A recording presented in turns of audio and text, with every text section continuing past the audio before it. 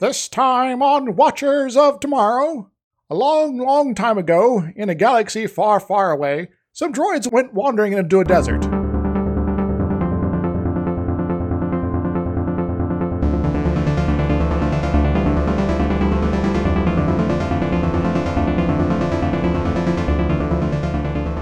Hello everyone, welcome to Watchers of Tomorrow's sci-fi review and critique show where we're putting the humanities back into science fiction. My name is Gep and I'm joined always by my friend and co-host Dr. Izix. Hi. And this week we are launching into what is going to be a multi-episode epic run of movies. Yes, films of importance and science fiction sorts. So with many a lot movies. of stars in their titles. Yeah, oh my god. So of course we just finished all of the original series episodes for Star Trek, and we are moving in towards the original series Star Trek movies before we get to move on to anything else. But there was an incredibly important historical film that came out in between the end of the animated series and the first Star Trek movie that's so historically important in the context of film history that it would be pretty impossible for us to talk about anything that comes after this point without referencing it even a little bit. So I figured that we kind of had to do this as an episode, even though there's a really long running debate about whether it counts as science fiction or not, which I'm sure we'll get into at least a little bit. But for the purposes of what we're doing, it's a landmark science fiction film, even if itself wouldn't count as much hard or philosophical sci-fi as we usually try to stick to, but, you know, too influential, basically. It's too influential to everything that came after. It's too big to ignore. So, of course, we are doing the original 1977 American sci-fi epic Star Wars. You can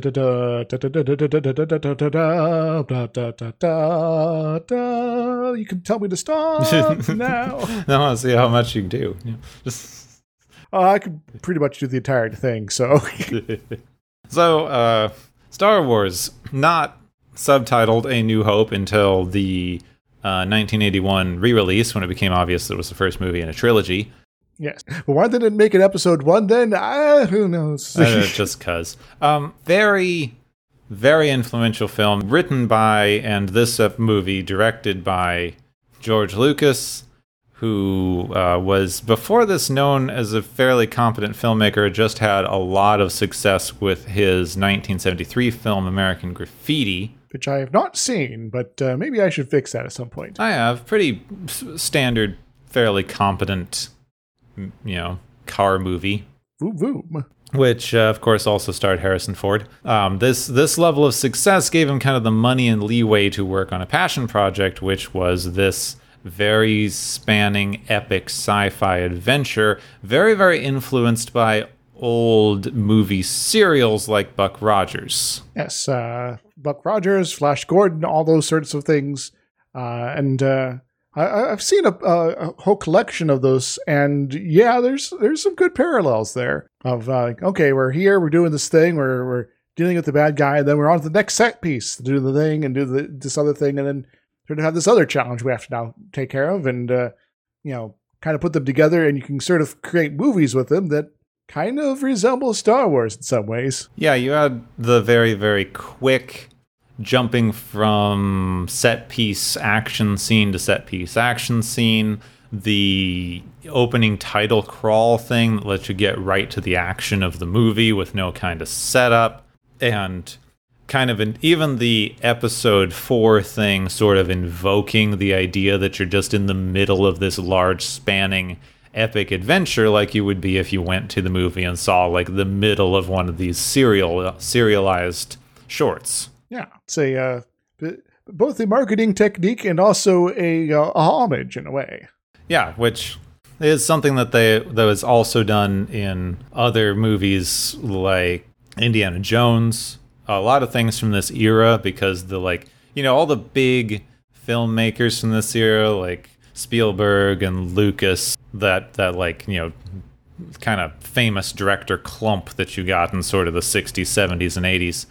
we're all very, very influenced by these sorts of things as kids. So when they grew up and got into filmmaking themselves, that's where their influences came from. Star Wars, of course, is often referenced as one of the first genre pastiche films because it takes a lot of inspiration from older serialized science fiction shorts like Buck Rogers, Flash Gordon, but also wears a lot of influences from old westerns, war movies, especially like dogfight style movies for all of the aerial combat scenes, a lot of Kurosawa film influences, including the basic structure of A New Hope being almost entirely based on the Hidden Fortress. So it's another film I should watch. Yeah. So it's a mashup of a lot of different genres all kind of put into one thing with a fairly coherent art style. Like the art direction for this movie is one of the things that a lot of people remember most strongly about it. It is a very recognizably Star Wars-y style. Now, this sort of technological but rustic sort of vibe in a lot of places, and then you got the the Imperials with their cutting edge, everything's clean, straight angles, and lots of black and white. Yeah, the very, very fascist-y coded Imperials. So there's a lot of historical stuff to talk about. We'll probably get a bit more into it after the fact. So, of course, written and directed by George Lucas, very, very famously, starring a lot of people that you heard of, though lots of people who were relative newcomers at the time. Mm-hmm. Mark Hamill as Luke Skywalker hadn't been in a lot of things up to this point, even though he's a household name now because of Star Wars. Indeed. But guess what he was in? 1972. The FBI. It's back. This follows us everywhere. Yes. Harrison Ford was the largest star involved with the project at the time, second only to Sir Alec Guinness, who was playing more of a side character, but like Harrison Ford was the big name draw actor. Yes. He's been in a number of things before then, including American Graffiti, so he's worked with George Lucas before. And if I recall, part of the way he got his role there was that he was kind of reading opposite other people that were auditioning, and they're like, maybe you should be Han. Yeah, that works out. Yeah, he was not originally planned to be cast. He was just being used for screen tests because he was friends with Lucas. Also, Harrison Ford was also in 1969, The FBI. In fact, I saw this interesting interview with Mark Hamill a while back where he said that during his initial screen tests, reading opposite Harrison Ford, he thought he was auditioning to be Harrison Ford's sidekick because there's no way they would cast him as the main character of a movie. Yeah, Harrison Ford, he's going to be playing this Luke guy, right? Why am I reading Luke's lines? What? Then also newcomer Carrie Fisher playing Princess Leia. She was not in the FBI, but she's has sort of become well known as an actor in a number of things, but also a script doctor, as it's called in the Hollywood parlance, where they sort of go in and tweak scripts that are barely filmable into something a little bit more workable. So she's worked on things like The Last Action Hero, Coyote Ugly, The Wedding Singer, and various other sort of films there, including 3 other Star Wars movies. As far as script finagling goes. Then they needed a lot of script finagling. Yes. I loved Last Action Hero. She did a good job. Hi, fun movie. Then Peter Cushing's playing Grand Moff Tarkin. Moff is a weird word. Yes, but it's an interesting word. I like it because it's like it inspires that this is some important title, but you don't know what it is. He was best known for playing a lot of roles in Hammer production horror movies in the 50s and 60s. He's also played a few various Sirs, Dukes, and Kings. He's also played Doctor Who. Really? When? Yes, but not the Doctor from Doctor Who, but Doctor Who in Doctor Who and the Daleks. Oh, okay. As well as Dalek Invasion of Earth 2150, which were U.S. I believe maybe I don't remember. I don't remember for U.S. produced movies, but people were trying to cash in on the craze about the Daleks. So like, yeah, we'll make a sort of semi not related couple of films here and try to make some money. And okay. That kind of thing. Passable. Yeah. So it's a lot of the same stuff that happens in a couple adventures of Doctor Who, but with Peter Cushing as Doctor Who. And then we've already mentioned Sir Alec Guinness playing Obi-Wan Kenobi, who's also been in a number of things. Yeah, the most well-read and biggest kind of gravitas-y actor that they got for this thing. Lawrence of Arabia, The Prisoner, not that one. Great Expectations. Even more recently, he's passed away now, but he was in things all the way up until like 96. So with Mute Witness as the Reaper. Don't know what that is. Then people who are sadly not as much household names in the thing. Anthony Daniels playing C-3PO, both acting inside of the suit and doing the voice. Yeah, he mostly plays C-3PO, just in general. Kenny Barker playing R2-D2. He was in Time Bandits. As was every other little person actor from the time period, as far as I understand. Pretty much, yes. Peter Matthews playing Chewbacca. I don't think he did the voice. I think the voice is a mashup of a lot of animals. Yes, the voice is artificially created. Peter Mayhew mainly plays Chewbacca, but he also plays the occasional tall character in various other things. Yeah, he's one of those tall dudes. Yes. Then David Prowse, who did the acting for Darth Vader, also read lines on set. Then, of course, James Earl Jones very famously did the voice of Darth Vader. Yes, James Earl Jones of the baseball movie. Yeah, best known for doing the one dude from Field of Dreams. Field of Dreams, there we go. Nothing I'm else. from Iowa originally. Yeah, I should remember that. He was also in City Limits, which was covered by MST3K. Also, most famously played the bad guy in Conan the Barbarian. Oh, yeah. We're not going to cover Conan, though. No. It's a lot outside of our wheelhouse. Maybe He-Man. Maybe He-Man. And one other person we should definitely mention, even though I don't usually get into a lot of production stuff on these things, but for Star Wars specifically, very important. Marcia Lucas did the editing for Star Wars, which made the movie what it is, because George Lucas's original reel for Star Wars was god-awful. Whoops. So we'll cut out all this pointless crap and rearrange a few things and keep this bit that's actually kind of good. And there we go. We got Star Wars. Excellent. In fact, play some of the scenes backward to make things happen. And the scene near the beginning where the droids are hiding from the stormtroopers was footage of them coming out of a doorway, played backward to make them hide inside of a building. Nice. Like all kinds of things like that. She basically rewrote the entire movie in the editing room. So thank you, Marcia. So we should probably jump in. We're going to have a lot of historical and other stuff to cover. I'm going to try to be a little bit brief because basically everyone knows the plot of this movie, including people who have never gotten to see it. Yes. In fact, I've weirdly enough found some people over my years that have never seen Star Wars, but they still know most what's going on. Yeah, so have I. Actually got a little bit of insight because I got to watch it with someone who had actually never seen it before for this watch through. Oh, nice. And yeah, they knew the entire plot. Basically, the thing they told me was they knew every single scene in the movie, they just didn't know what order they went in. Mm-hmm. Makes sense, yeah.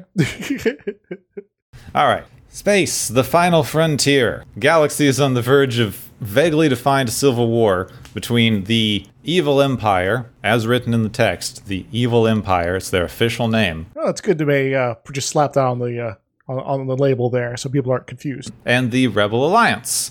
Princess Leia, a leader of some description in the Rebel Alliance, is currently on the run after getting plans from the Empire's new superweapon, a space station capable of destroying entire planets. Oh, this sounds like it was quite a caper that they managed to get these plans. wonder if we'll ever end up seeing some of that. No, and you didn't want to. Go away. We have probably the most famous opening scene in movie history after the title crawl fades away, and we see Leia's ship being chased by a massive Imperial Star Destroyer, a giant triangle ship. This thing's like, like over a kilometer long. Just kind of completely dwarfs this little transport here. On the ship, we are introduced to our two droids, C-3PO and R2-D2, as they run down corridors as the crew of the rebel ship prepare to defend themselves from being boarded as stormtroopers cut through the door. After a brief firefight, a large dark cloud figure of Darth Vader boards the ship. He's apparently very bad news because the music gets really ominous. Yes, this is where everyone should boo, just in general. This guy's he's no good. Vader begins interrogating the crew about the plans with predictably deadly results. Meanwhile, C-3PO finds R2 in a back corridor getting something from a woman dressed in white. Yes, R2, what are you doing hanging out with strangers? Come here. He then leads 3PO to an escape pod, traveling to the planet below, leaving behind the woman who is immediately captured by the Imperial stormtroopers. Oh, I guess they found the ambassador. So R2 and 3PO find themselves in the middle of a vast sandy desert with nothing, no plants, no anything for miles and miles. Wait a moment, is this Dune? Yeah, it looks a bit like Dune. So 3PO is fed up with R2's propensity for trouble and decides to ignore his friend's advice and wander off into the dunes, separating. Soon after, R2's attacked by small hooded creatures who disable him in a canyon, and 3PO sees a transport in the distance and signals it, believing it to be his salvation. Hooray, I'm saved. Get me out of here. Back at the pod, stormtroopers have found the remains of part of one of the droids that I guess they dropped, and tracks leading to the desert. So now they know they're looking for some droids that had the plans and escaped on the escape pod. So do we just follow the tracks then? It'll lead us to pretty much where they're at pretty soon here, right? Yeah, probably. So 3PO wakes up in the middle of a droid scrap heap surrounded by other machines, including R2. Oh, well, at least we're with friends, right? Also, everyone's favorite droid appears in this scene, Mr. Gonk. Is that the big refrigerator sort of one? Yeah, which it's not important at all. I did my best to kind of try to watch this as if I didn't know literally everything about this movie since I was 5, but it just really amuses me that there's just a walking trash can that goes gonk. I've been used to everyone else too, because it's probably the only other droid in this thing that everyone knows anything about. Oh, it's the one that explodes. Yeah. So 3PO and R2 find each other just as the transport shudders to a halt, basically making the last 5 minutes of movie scenes entirely pointless. Yep. So the Sandcrawler, which is what this big thing is called, we don't know this from the movie, really, has stopped outside of a desert dwelling. A young farm boy, Luke Skywalker, runs up to see the droids being lined up in front of the crawler, and his uncle Owen decides which ones they're going to buy, basically. Make sure they speak Bocce so they can roll 1. They decide on 3PO, who can speak Bocce and communicate with their moisture evaporators, and a red astrodroid unit who does something for them, I guess. I don't know why they need an astromech droid for a farm. Maybe they, want to reprogram a computer occasionally. And they can just tell it what to do, and they don't have to learn programming languages themselves. Needs a droid that's programmed to fly a spaceship. Yeah.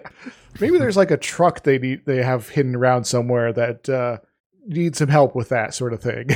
So the red asteroid breaks, letting R2 come along with them. We had a small moment of tension there when we thought they might get separated, but that didn't last long. Yes.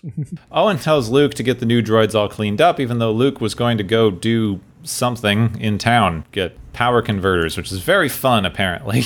Yeah, well, maybe he's into like building, I don't know, weapons, maybe. Yeah, we're going to go with that. I feel like this may be something that's kind of like goes over my head as a child of the late 80s and 90s, that this might have been some sort of like reference to sort of car culture or something. Like you go into town and pick up car bits and then fix your car on the weekends, and it's supposed to be like fun grease or something. Maybe. Wait, does that mean Luke's a greaser? Maybe. He's a flyboy. It's all coming together, man. So in the garage, Luke is cleaning R2 and complaining a great deal about his situation being stuck on this weird backwater planet, when suddenly R2 starts playing a hologram of the woman from the ship. Well, this is mysterious. Is it some sort of a calling for adventure, perhaps? Yeah, you could call it that. Could call it a call, literal call.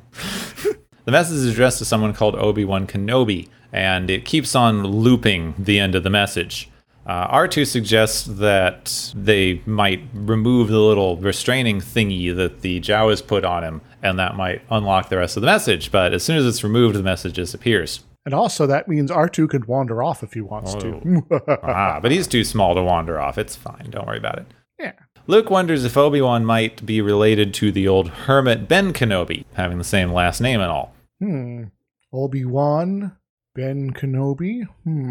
Before he can do more, Luke is called in for dinner, and he voices concerns that the droids may have been stolen because they keep talking about how they're old owners and fights with the Empire and things. Also, he wants to leave the farm for some sort of academy, but his uncle is very against it and says that they won't talk about it till next year. And also that they should take the droids into town to have their memories wiped, and that'll be the end of all this nonsense. Well, I guess that is a little frightening on a couple of things. If you're a droid, you can just get your mind erased. I hope that never happens to our heroes. Yeah, ignore that.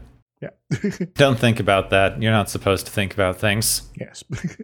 Also, this academy, I just kind of wonder whose academy this might be. I know.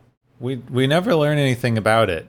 Like, what is this? Because Luke does express that he's no fan of the Empire, but it's like, so who else is running an academy? What? Yeah. Also, we know that his friend goes to the academy, and he shows up later with the rebels. Yeah. Is it a rebel academy? Maybe. There's maybe some planets that is like, just, don't attack us, Empire. We're just teaching people how to fly really well. Yeah. So when Luke returns, R2 has run off. Unfortunately, it's dark and too dangerous for him to go out in the dark desert, so they have to wait until early morning. Thankfully, you have a couple suns here, so, So the next day, he takes 3PO out on his land speeder to track down R2. They find him, but they also find sand people who soon incapacitate Luke and begin rummaging around his land speeder until a hooded figure appears that's howling like a wild animal and scares them away. This is Ben. Good old Ben. Ben Kenobi is also going to be carjacking us today. He wakes up Luke, who tells him all about the droid and how he's looking for Obi-Wan. Ben does know who Obi-Wan is because it's him. Oh, well, that is convenient. Yeah, it was very convenient, wasn't it? Yes. It's almost like these droids knew to come here. They head to Ben's small home and talk about this somewhere safe. Inside, Ben tells Luke all about his father, who used to be a Jedi from the Clone Wars before he was killed by an evil Jedi called Darth Vader. Oh, well, that sucks to be him then. Luke's, starting to get some hero worship about his dad, but now it turns out he's passed away. Yeah. Also, it's really difficult to tell what they planned for future movies and all the things in this, since everybody knows the whole, I am your father reveal thing at this point. Spoilers! No, oh my god. But, I thought it was interesting because despite obviously not having a lot of stuff planned for later movies at this point, this has one of the most foreshadowy scenes in the entire movie. Yes. Because he's like, you knew my father? It's like, oh, shit. He got killed by this dude. So, yeah, don't worry about it. Yeah, this guy's bad news. Don't team up with him. Also, Ben gives Luke his father's old lightsaber, which is a good old-fashioned laser sword. Neat. Also, don't look in that end. Don't look directly into the pointy end of it. But yeah, it's an elegant weapon that indefinably is better than a gun for some reason. Well, if you know how to use it, you can block blaster shots with it. Yeah, but nobody knows this, apparently. Yes. So they're soon able to get R2 to play the rest of the message from earlier. It's from Princess Leia Organa, and she has put the Imperial plans inside of R2-D2 and wants Ben to take him to Alderaan. Well, I guess to Alderaan it is then. Sorry, Luke, but this is a dangerous journey, and wait a moment. You should come with us. Yeah, Ben thinks he's way too old for this and wants Luke to come with him, but Luke can't just leave. He's got stuff to do. He has to get home. He's been away for too long already and is probably in trouble. Yeah, he's got moisture to harvest. Yeah. I'm going to follow up to that. They're moisture farmers. It's weird. Makes sense given the desert environment, but still. Does it? If you need water and there's only one way to get it, is some sort of farming situation? I don't know. Why is there so much moisture in the air if it doesn't rain?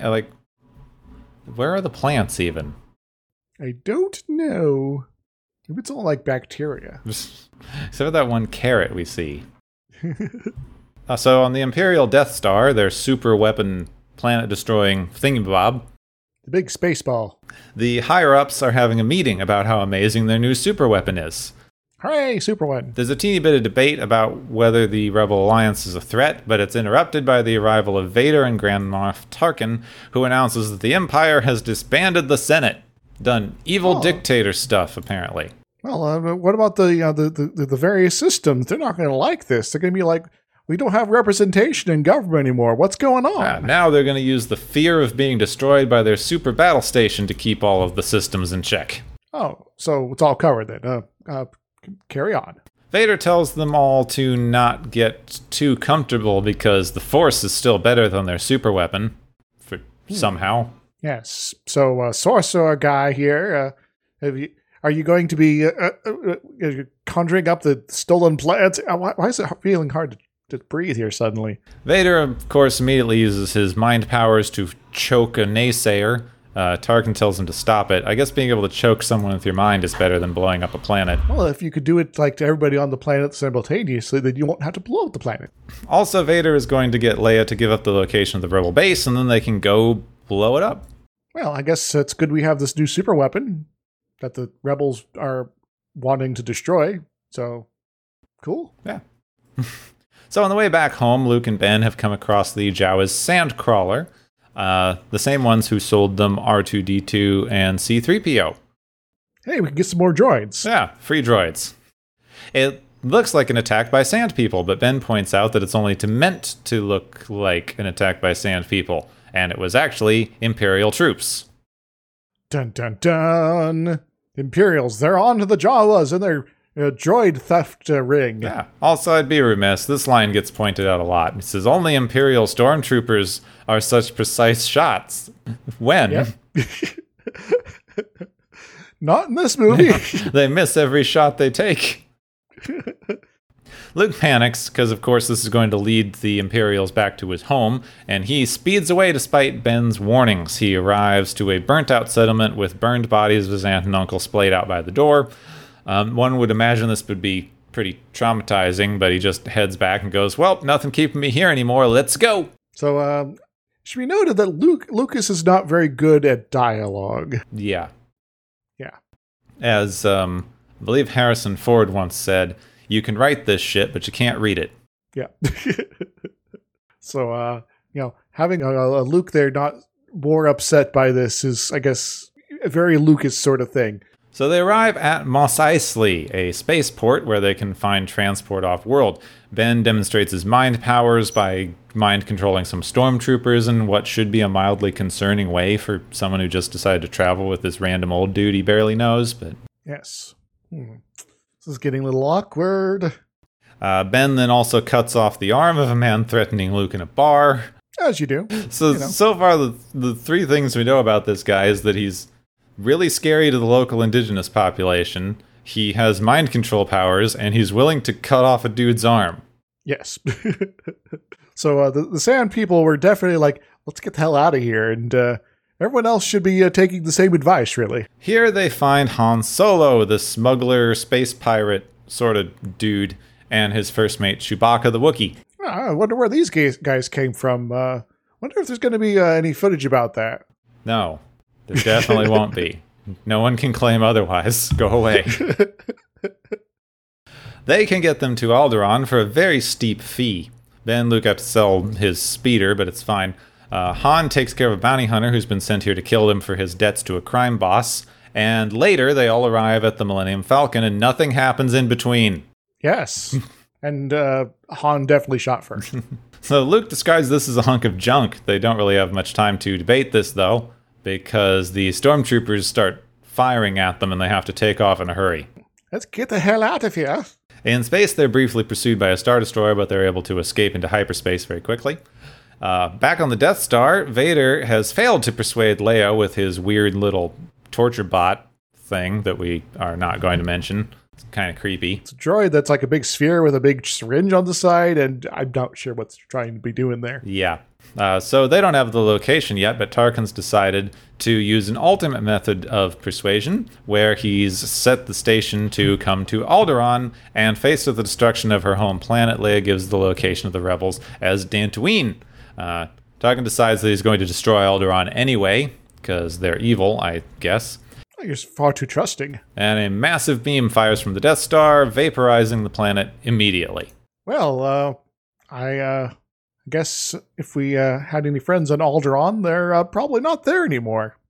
So on the Falcon, Ben is suddenly shocked by a great outcry in the Force, as if millions cried out in fear and then suddenly were silenced. But sure, it's nothing to worry about. Just a random occurrence. You probably have these every few weeks anyway, you know.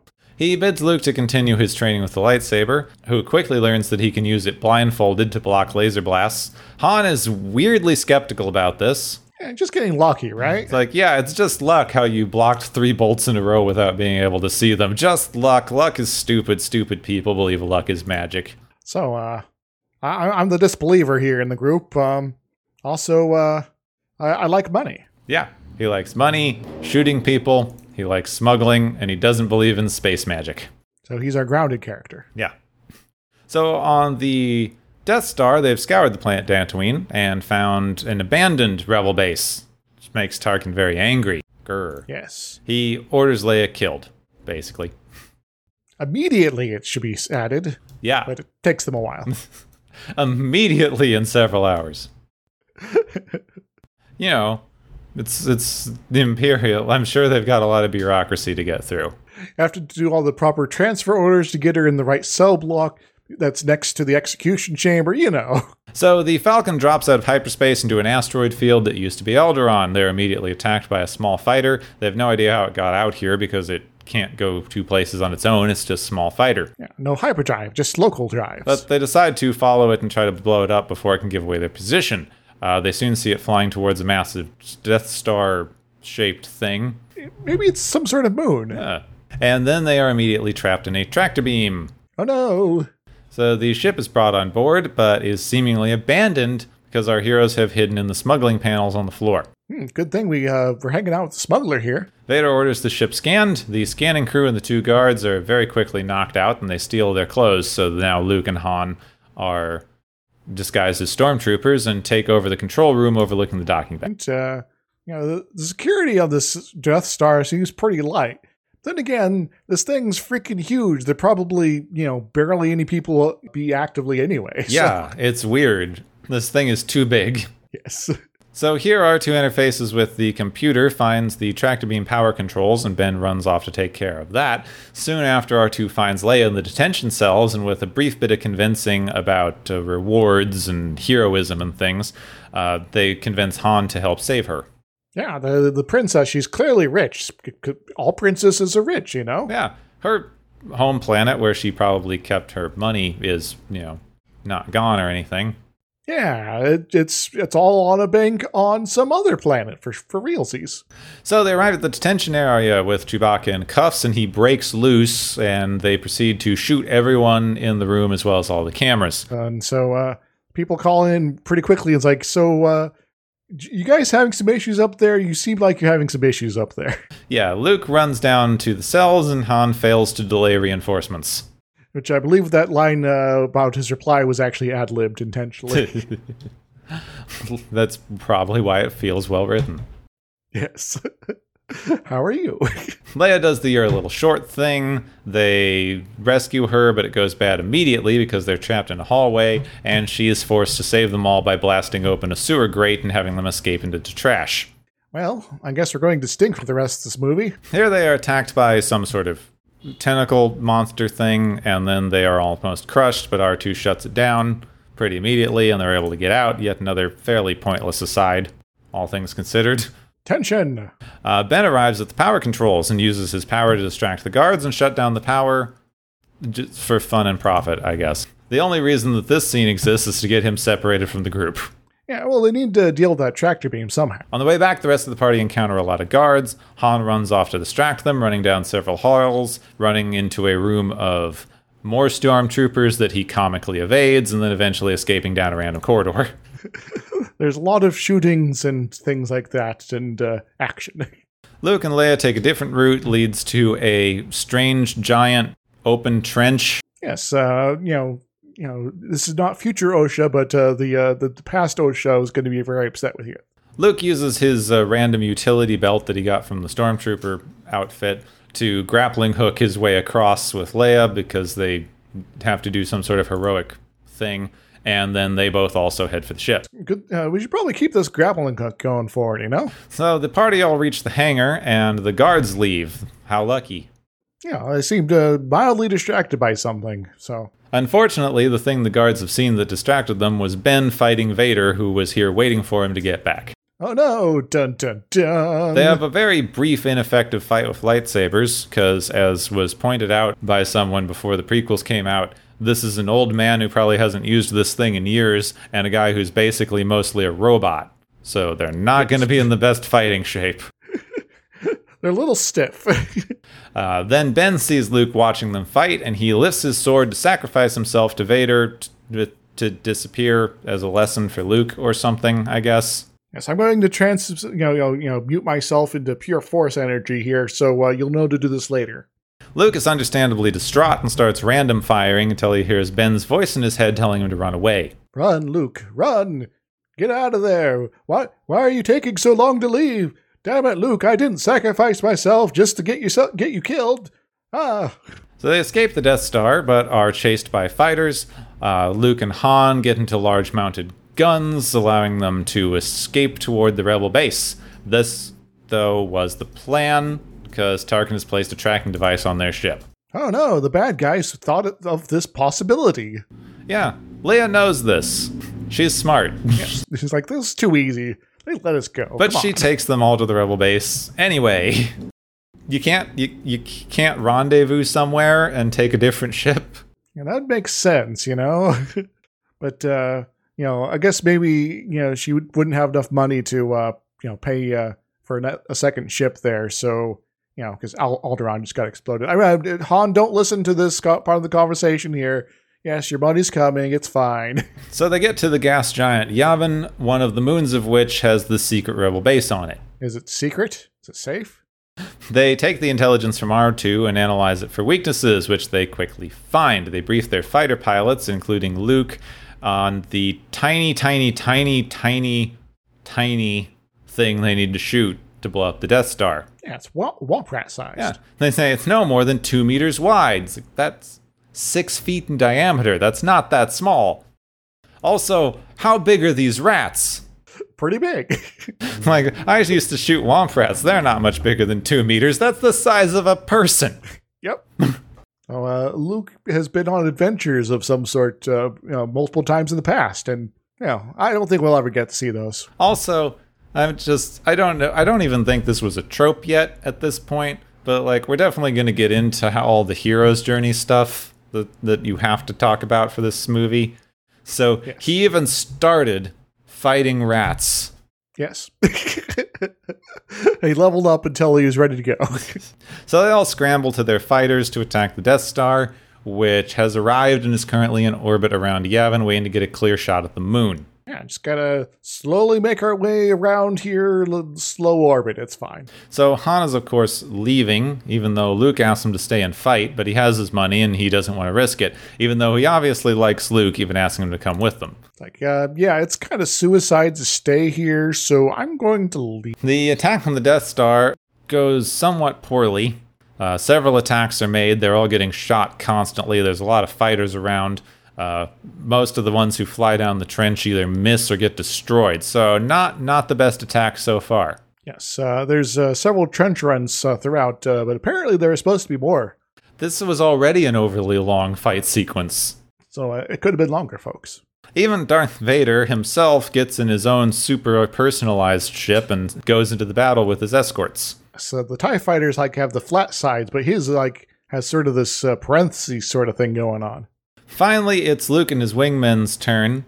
He begins his attack run with his locked-on targeting computer, but Ben's voice whispers again, telling him to trust his instincts and turn the computer off.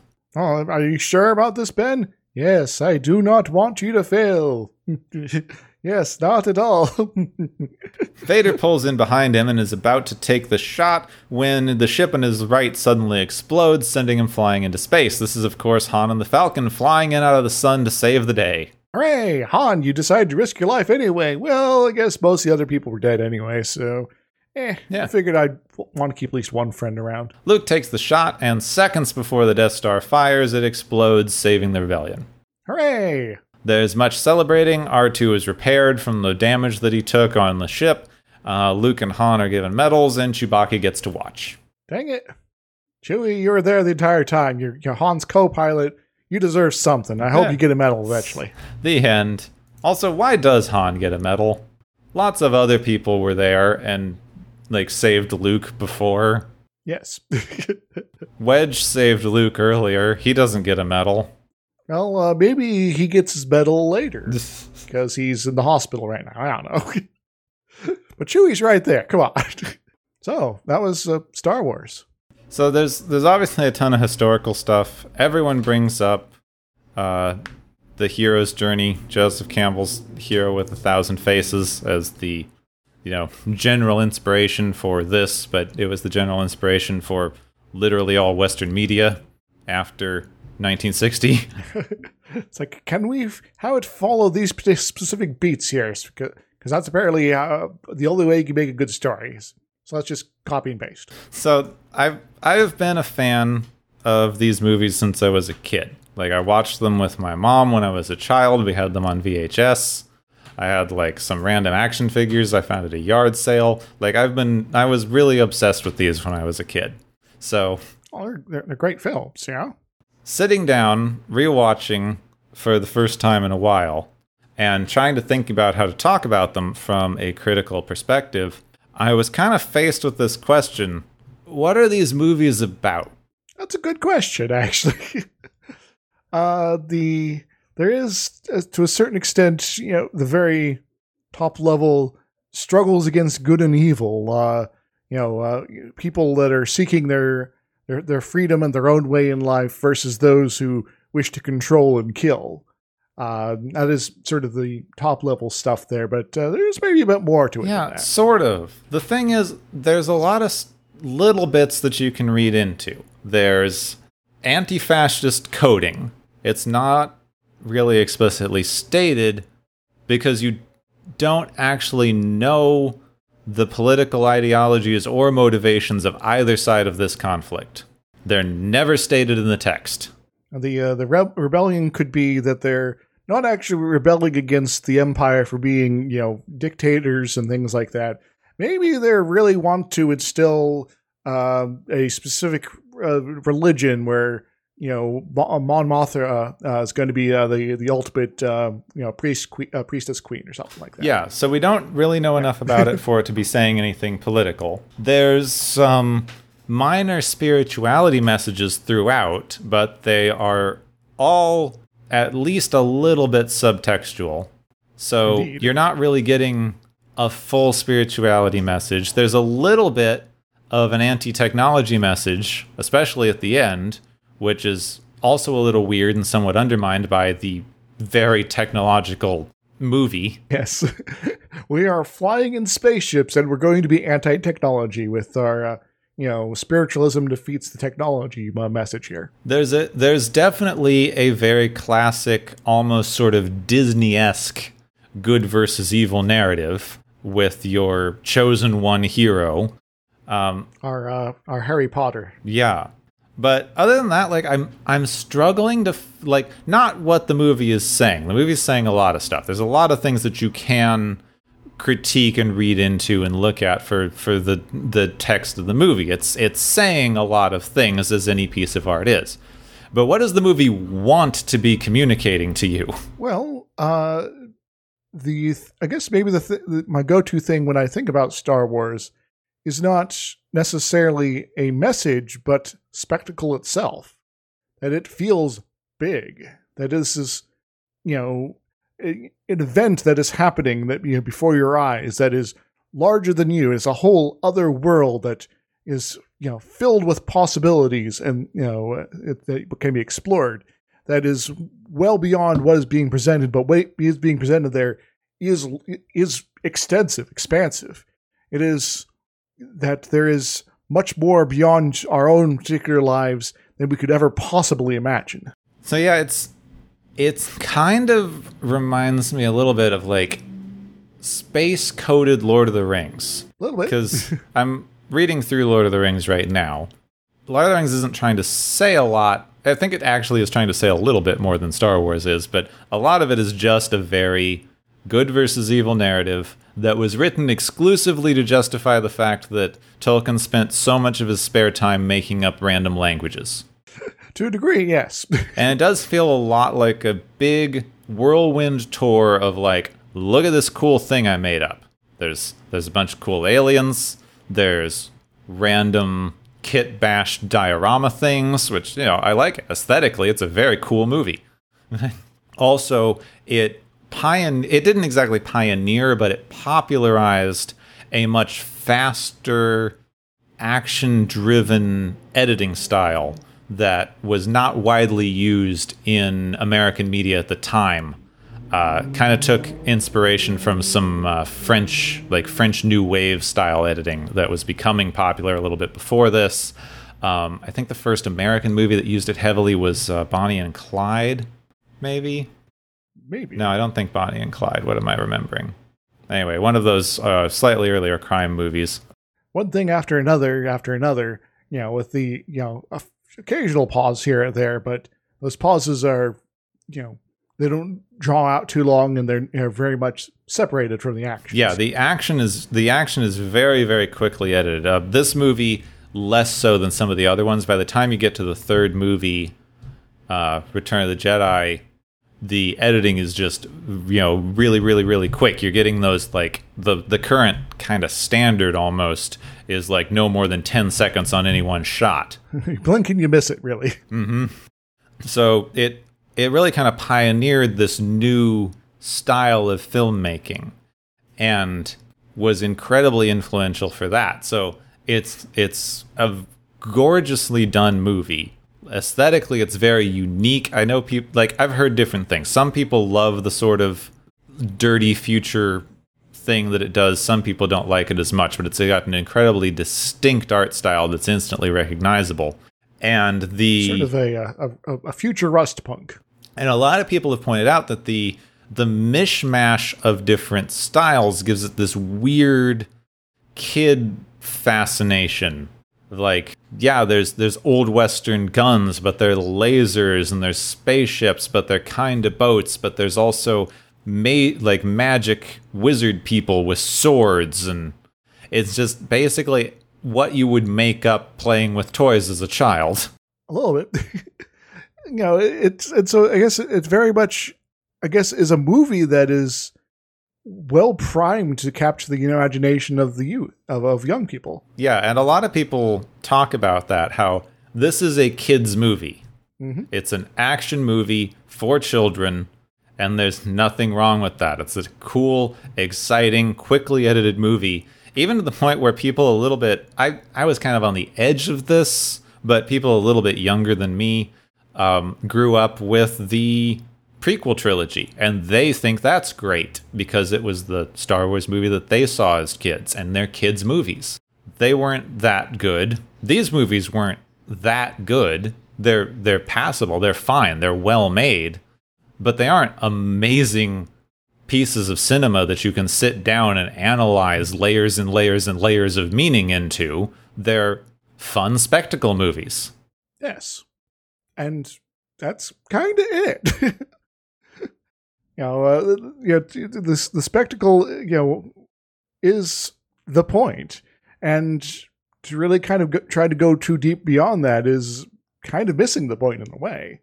It's poked a little bit of fun out of it before, but there is a certain amount of, all right, it's not super deep, and that's okay.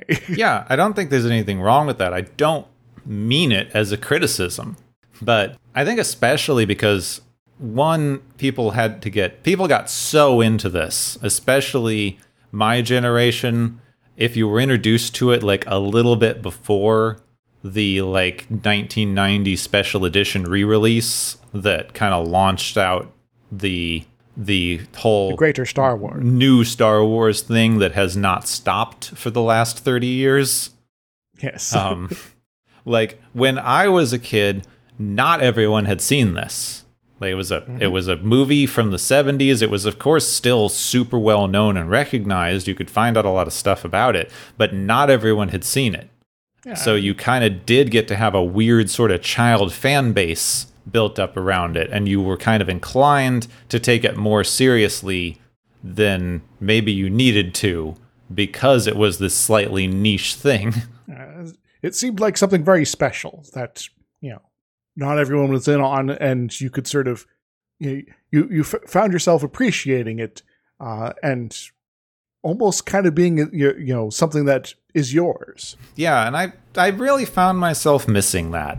I got just as excited as any Star Wars fan when they announced the special editions, and they were fine. They didn't add anything. They didn't noticeably detract that much, but they were fine. And then I got really excited when they did the prequel trilogy, and they were fine. I watched them more than they deserved. Yep. I tried to get really excited at the new ones and just couldn't anymore. There's just too much now. It's kind of worn down. Yeah, of course. When there's only 3 of these things, and they're this they have a lot of detailed set dressing and background stuff, and it makes you wonder about it. And if you're a fan of something like this that only has 3 movies, of course you're going to be able to go in and obsess over every detail, because what else are you going to do? You only have 3 of the things to work with. There's so little here. Like we were saying, the movie's not throwing a bunch of deep stuff at you. It's a fun spectacle movie. It's not even really describing much about itself in any way. So it really does capture our imagination. If you're into this as an aesthetic and you get excited about the movie, you get to make up whatever you want about it because nothing else is in there.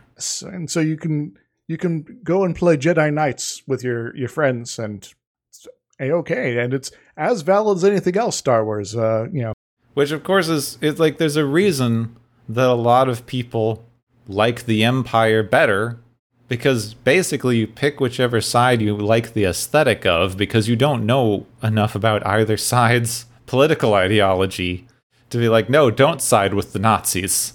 Yeah.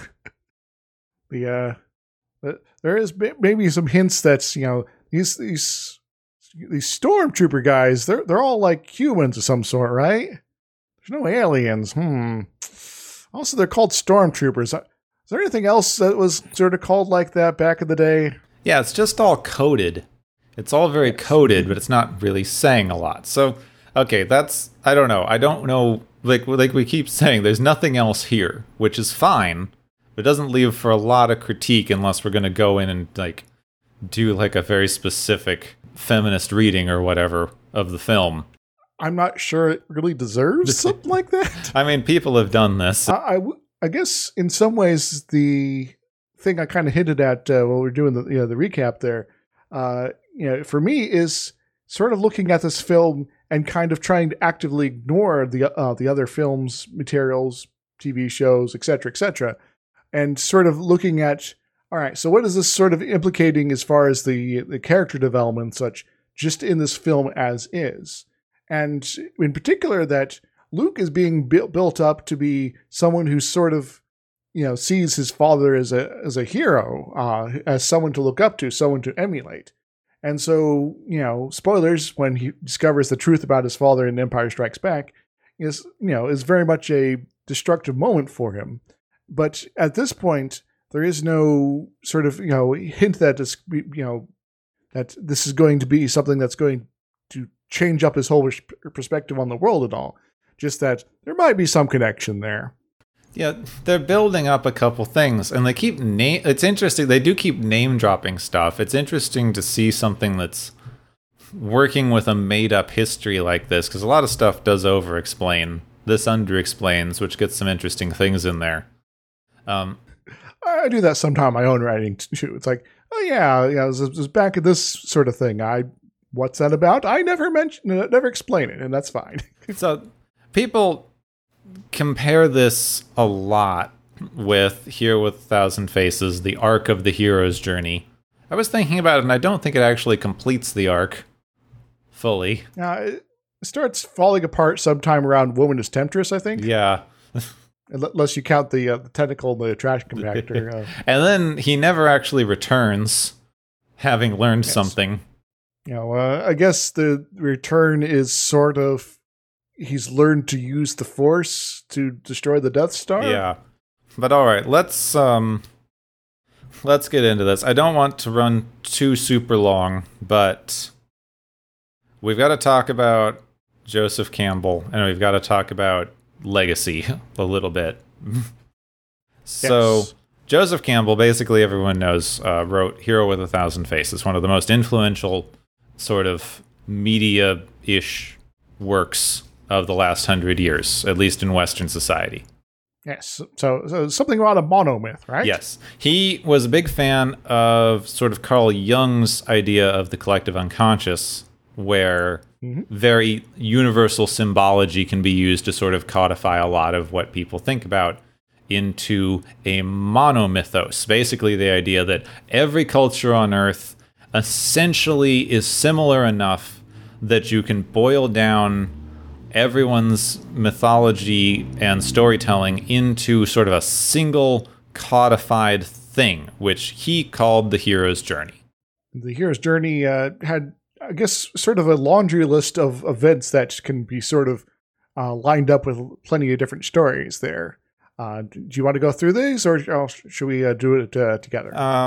Yeah, you may as well go through. I didn't get a list in front of me. So. All right, so starts off with the call to adventure, so come out and do stuff. Then the hero refuses the call, because I don't want to go out because I got, farming to do. Then there's some supernatural aid, and it's like, oh, hey, Ben Kenobi, what's up? And then you cross the first threshold, which can come in different beans, and it's like, oh, I guess I can't really, go home. So then you go to the belly of the whale, and it's like, oh no, everything's bad, and we're in it now. So then you go on a road of trials for the sort of the middle part here, where you got to overcome various things like trash compactors and things like that. Also, you meet the goddess, so some female sort of figure there who's like, here, I'm going to help you, or maybe give you some advice or something like that. And then you got Woman as Temptress, because male hero going to be distracting you're getting distracted by some lady there. Then your atonement with the father. So you're like, oh, I'm sorry, Dad, for leaving home, or something like that. Then you got the apotheosis, which is always a word I could not pronounce. Where it's like, all right, I got some new stuff kind of coming here, new understanding, things like that. Then you got the ultimate boon, where, all right, so we've learned to use the Force or something like that. Then the return, the last section here, refusal of the return. I don't want to go back. And then the magic flight, where you fly off and do some other stuff. Then rescue from without. So Han comes in and shoots the TIE fighters there. And crossing of the return threshold, so you're coming back. And then the Master of Two Worlds. I have my normal life and also this fantastic life. And then you got your freedom to live, and I forgot what that one's about. Oh, it's freedom from the fear of death. There we go. So there's a few basic issues with Joseph Campbell and this. One, the idea of the monomyth has become a lot less popularized, especially recently, because we have decided to stop trying to view literally all history, mythology, everything from such a Eurocentric lens. And we believe that other cultures' viewpoints might actually hold some weight and merit. Yeah, there might be variances of the extreme variety from this sort of formula. Also, that there's one formula for all stories is a little ridiculous, too. Yeah, and the fact that you're kind of trying to amalgamate everything else together. Like, not just Western stories, not just all these stories are obviously taking the same general influences that you can track from early European something or other. But no, literally every story that every human has ever told, which is also where you get into the problem where everyone talks about how accurate this is because, oh my God, you can always slot any story into it and people will try to prove it to you. But you can slot any story into it because it's just a set of incredibly broad, ill-defined tropes. And if you're able to pick and choose which ones you're going to be hitting up this time, then you can kind of hit as many as you like, and there you're good. And you hit the problem of things where, like, the woman is Temptress. Doesn't have to be a woman. Doesn't even have to be particularly tempting. Maybe your hero got distracted by something briefly for a minute, and that was it. That was your woman as Temptress right there. Ah, yes. Sorry, I had to go do my taxes real quick. That was quite the temptation from the quest here. So, sorry about that. I'm back, guys. What's up? Yeah, so it starts to kind of fall apart because it's just too incredibly broad. It's creating massive, broad categories and then slotting things into them that sort of vaguely fit and claiming to have come up with this great idea of the monomythology. The best quote that I've ever heard on this from a video, like it's a really long video, but I'd recommend people look it up. It's a video called Star Wars Knights of the Old Republic 1 and 2 versus Joseph Campbell by Noah Caldwell Grievous, who he said basically the Hero with 1,000 Faces is a horrible way to critique storytelling unless you're looking at storytelling in Western media written after Joseph Campbell published this. Yes. Because, wow, this thing that was influential has influenced things, and it didn't influence things beforehand. Yeah, because people are basically just taking this as a quick guide to story beat writing. Yes. Though, as a bit of a writer myself, when I see sort of outlines like this, my first instinct is like, okay, how can I subvert it so my story doesn't fit with this? Probably a good start. Yes. So if there's a call for adventure of some sort, all right, let's not refuse the call. Let's get on with this. Let's do the thing. Okay. Supernatural aid? No, there's nothing supernatural going on here. This all actually makes sense. And we were kind of expecting to cross this threshold, so it's not really crossing a first threshold because we're prepared for it. But, you know, maybe something else happens. I don't know. But then you start running into the problem of, once again, some of these are just so broad here that it can kind of be anything can be slotted into that. And just sort of the only way to sort of escape that then is to change up the order. All right, so instead of going that crossing that first threshold, we jump ahead in the story. It's like, yes, we went on some adventures, and now we are actually at something that's actually interesting. Hooray! And then, of course, since Joseph Campbell is working from such a Eurocentric perspective, you're codifying into this idea a lot of problematic colonialist ideas. The chosen savior idea, which is a big problem because, like, they don't get into it in this movie, which is interesting because everyone kind of backdates and says that they do. But Luke is the chosen hero. They don't really get into the fact that he was, like, born into this as the inheritor of special powers. They don't really get into where the powers come from. It kind of is assumed that maybe anyone who applies themselves could use them, which would be sort of more of a general mage sort of thing. But in later movies, they get into how the Force is a literal inherited power. Yes, which unfortunately just gotten so stuck there that it's kind of hard to get away from. I did enjoy that in episode 8, it's like, yeah, this is not from these specific bloodlines because that's silly. Unfortunately, they kind of undid that in episode 9. So you're codifying in a lot of problematic tropes by basically saying that all stories meet all of these problematic tropes. You run into this general issue, especially in something like Star Wars, something very pastiche that's taking a lot of inspiration from various places, because they are copying so many things out of other media sources and other storytelling genres and other ways of doing these things that if you uncritically copy something with problems, you uncritically copy those problems. Yes. It's the building that was built without handicap accessibility in mind going to a new owner's problem. The problem's still there. It's just, people that own the building now don't realize it. The one that most definitely jumps out to me is, of course, the beginning of the movie is very Western inspired. Luke's family is a homesteader. They're farming in a barren, hostile environment. It's very Western. The Sand People are coded indigenous.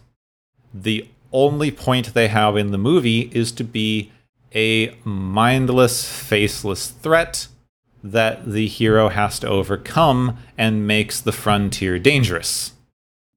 Yeah, they are not really being treated as people, but more hostile terrain. And you get into a weird thing because it's definitely coded from Western, American Western storytelling, but the visuals are all coded sort of Middle Eastern desert. Yes. Which you're just mixing your tropes, so you wind up with coded Native American peoples in more sort of a Arabic style desert garb. So you're hitting two racisms in one.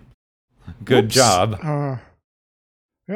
Hopefully the hosts here in Tunisia don't get too upset with us. So anyway, basically, of course, people can argue that's not what they meant to do. They're just taking these tropes from elsewhere. But if you copy a trope that has problems and you don't address them or call them out or do anything interesting with them, I was hearing this interview a while back about reclaiming Lovecraftian elements in modern horror writing, and they pointed out this idea that Lovecraft has a lot of problems, very famously, very, very racist problems. Yes, because there's a number of items in his writing that's yes, this is all about thoughts about degeneration and things like that, which is very much a eugenics sort of idea. But he's so influential in modern horror writing that his influences are there. So either you just leave them there and then they're just a big racist thing sitting in the middle of your writing, or you do something to examine the fact that the influences in your specific genre have inherently racist origins. I guess in some ways that's one of the reasons I kind of enjoy subversions of various sorts, because then you can it allows a vehicle to examine some of these sort of bad aspects of core ideas and tropes that because you're sort of intentionally unraveling the core thing there, and which allows you to sort of question things a little bit more, I guess, directly in that way and in that fashion, because then you're okay, so there's this monster that was born of this sort of a situation, and now so we're going to subvert the trope and say, all right, so what if instead of this being this weird sort of eugenics sort of idea here, we're going to have this be, this monster was just kind of came out of this family that wasn't any sort of racist problems at all. Now that's maybe not good enough. Let's one up this a little bit more so that it's more of a this monster was grown in a lab, perhaps. Perhaps we'll go with that. But it's still going to end up as this sort of Lovecraftian sort of vibe as far as the structure, but it's going to be not necessarily born of any sort of underlying people here. And so you can sort of twist things here and there to come up with some of the similar aesthetics, but you're going to still have to be sort of very careful about that. There is maybe, I guess, one thing that's always kind of bothered me. Mm-hmm. And that's when Alderaan is exploded, that Leia is upset, but she's not really upset for that long. No one's upset for that long about anything. Like, Yes.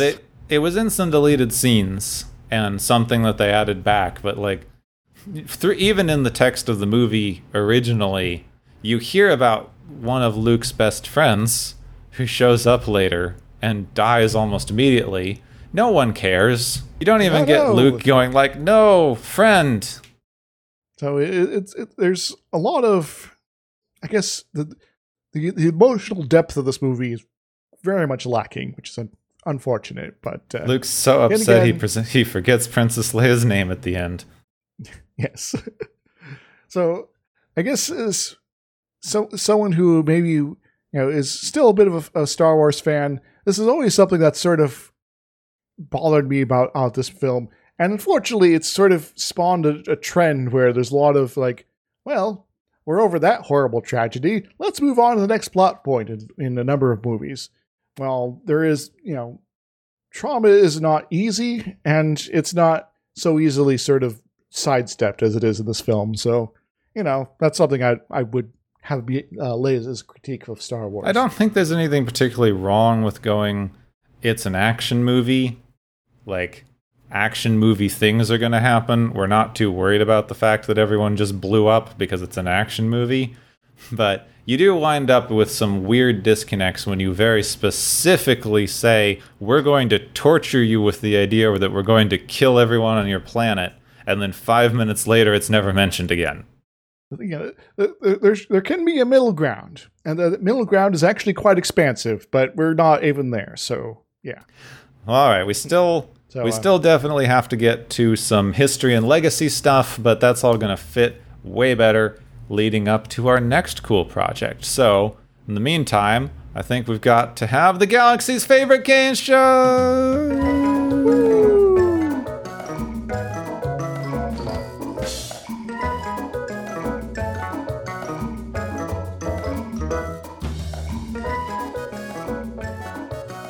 Hey everybody, welcome to the Galaxy's Favorite Game Show, where, should I have a special name this week? Like Narglu Badadu or something like that? The Galaxy's favorite long ago game show. So we got several prizes to hand out this week, and so let's get on with it, because everyone's been racking up the points, and, Luke got a pretty big win there with that last Death Star hit there, so he's going to be definitely winning one of these here, but we're starting off with the Cat Burglar Prize, which goes to Obi-Wan Kenobi for successfully sneaking you out the Death Star. If only it wasn't a beacon for Force users, then he might not have ever gotten caught. What does he win, Gipwin? He wins some better stealth Force stuff, because, like, he was really sneaky for a while, and then as soon as Vader shows up, he's like, oh, well, don't even try. You see them use Force powers for this and other things, so he needs to learn some, like, cloaking or something, maybe some sword fighting at all. So maybe you could talk to some of the folks from Dragon Ball Z, because they're all about like hiding power levels and stuff like that, so they don't get picked up by scanners and things like that. So maybe something like that. I don't know. Of course, Alec Guinness did get to win being killed because he looked at the script, said, I basically have nothing to do for the rest of this movie. Why don't you just kill off my character? Okay, and thus he did. Our second prize is the Giant Enemy Crab Prize, which goes to the Death Star, because you just got to hit that one weak point just right, and to do a whole bunch of massive damage, you blow up the whole thing. What does it win, Gepwin? The Death Star wins a small metal mesh screen. So they said it's an exhaust port. They don't have anything over it, even a little bit. Nope. Apparently these torpedoes can only go through something 6 feet across. Those are huge torpedoes, by the way. But, Yes. like, just put a tiny mesh over the thing, and there you go. It just caused it to explode on the surface. But maybe they did, actually, because that first run that they fired off, it did impact on the surface. So maybe they were blowing up the mesh.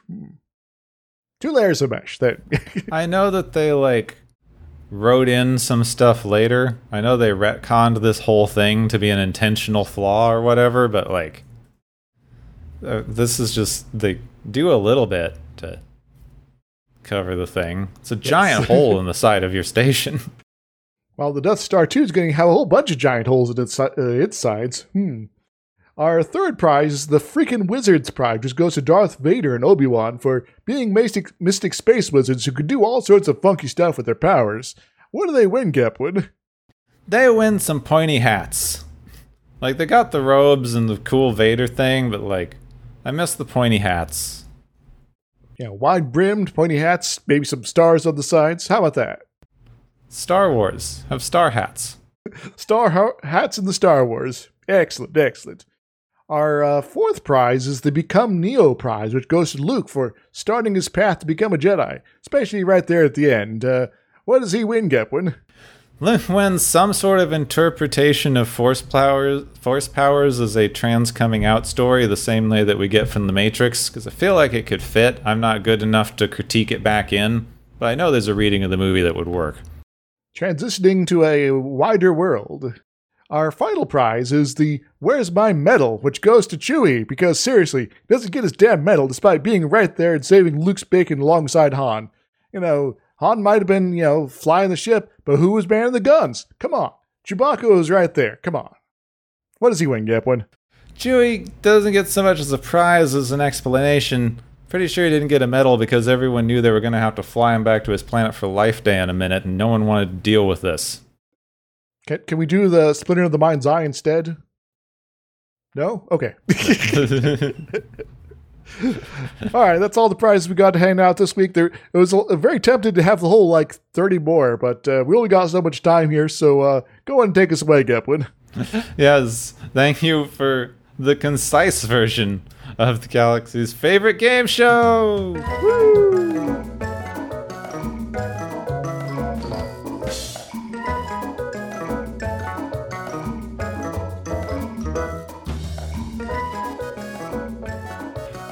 Okay, so... Womanist Temptress. Yes. Yeah, we got distracted. Yes. By me bringing up Womanist Temptress. So we've got that part of our hero's journey done for this week. What's next here? All right, so we are going to go into a little bit more legacy from this, because Star Wars was a massive success. Yes. Second highest grossing American movie of the time after Gone with the Wind. Yeah, Gone with the Wind, I think, was sort of the leader there for quite some time there. And I think until the Marvel stuff started. That's inflation adjusted too. So yeah, so of course it changed the way that they make movies because giant blockbuster things became popular. It changed the way they market movies because merchandising and licensed tie-ins and all this stuff. So, of course, the story goes, some of this might be apocryphal, some of it might be a little influential, but maybe wouldn't completely have changed things the way that people talk about. But the general story goes, everyone started making pulpy sci-fi things. They started writing more pulp sci-fi things inspired by Star Wars. They started greenlighting every sci-fi movie that they could possibly do. And of course, studios started rummaging through their own IPs to see if they had anything that was kind of like this Star Wars thing that was making so much money. Oh, do we have some science fiction? Could we turn it into a movie of some sort? We have an old film we could remake, or maybe an old series we could look back on. Yeah, and don't you know... Paramount had this thing that they were planning to make another series of a little bit. It was kind of in the works, called Star Trek Phase 2. Never got hugely out of the planning phases, but they had some ideas for bringing back the old crew to do some new stuff in a new series, and maybe they would work a little better as like one of these Star Wars style things. Yeah, we'll get them on some sort of space adventure, and then they'll go and have some sort of space dogfights, right? Yeah. So, like, I don't buy into the theory that the rest of Star Trek wouldn't have happened if Star Wars hadn't been such a massive success. Star Trek was a pretty big cultural force. It had a lot of people behind it. They were already planning some stuff to continue on from the original series at this point. But it probably would not have progressed as it did. Yeah, it definitely, one, helped, may have influenced them getting into movies instead of more television or other projects they were looking at. And it definitely influenced the style and color of everything that came after it. So, next time, we're returning back to Star Trek from our little aside here, historically relevant aside, to start in on the first of the massive number of Star Trek movies that we're going to have to watch in a row, the way they were never meant to be viewed. Well, in a row, we can sort of, have a good look at the development of the characters. That we can. But, these movies came out, 3 years apart. Most of you're not meant to watch them week after week, like a TV show. But we can. So that's just the power of living in the future, Yep. We definitely can. We didn't stop to ask if we should. Oh, we should. We should. Yes, the motion picture in 79, yes. Wrath of Khan in 82, Search for Spock in 84, Voyage Home in 86, The Final Frontier in 89, and The Undiscovered Country in 91. Yeah, some of which even overlap the release of the next Star Trek TV show. Yeah, the TNG was 88 originally start, or... Some of them share actors. Most of them share sets. It's going to be really interesting. Yes. So I guess we could sort of go back to guest star focus as far as our intro bits. Yeah, so next week maybe next week, maybe a couple weeks, we are working out the timing. I apologize. Bear with us. Next time, we're jumping back into Star Trek and into our massive run of Star Trek movies with the interesting but very unimaginatively named Star Trek the Motion Picture. Next time on Watchers of Tomorrow, Star Trek the Slow Motion Picture.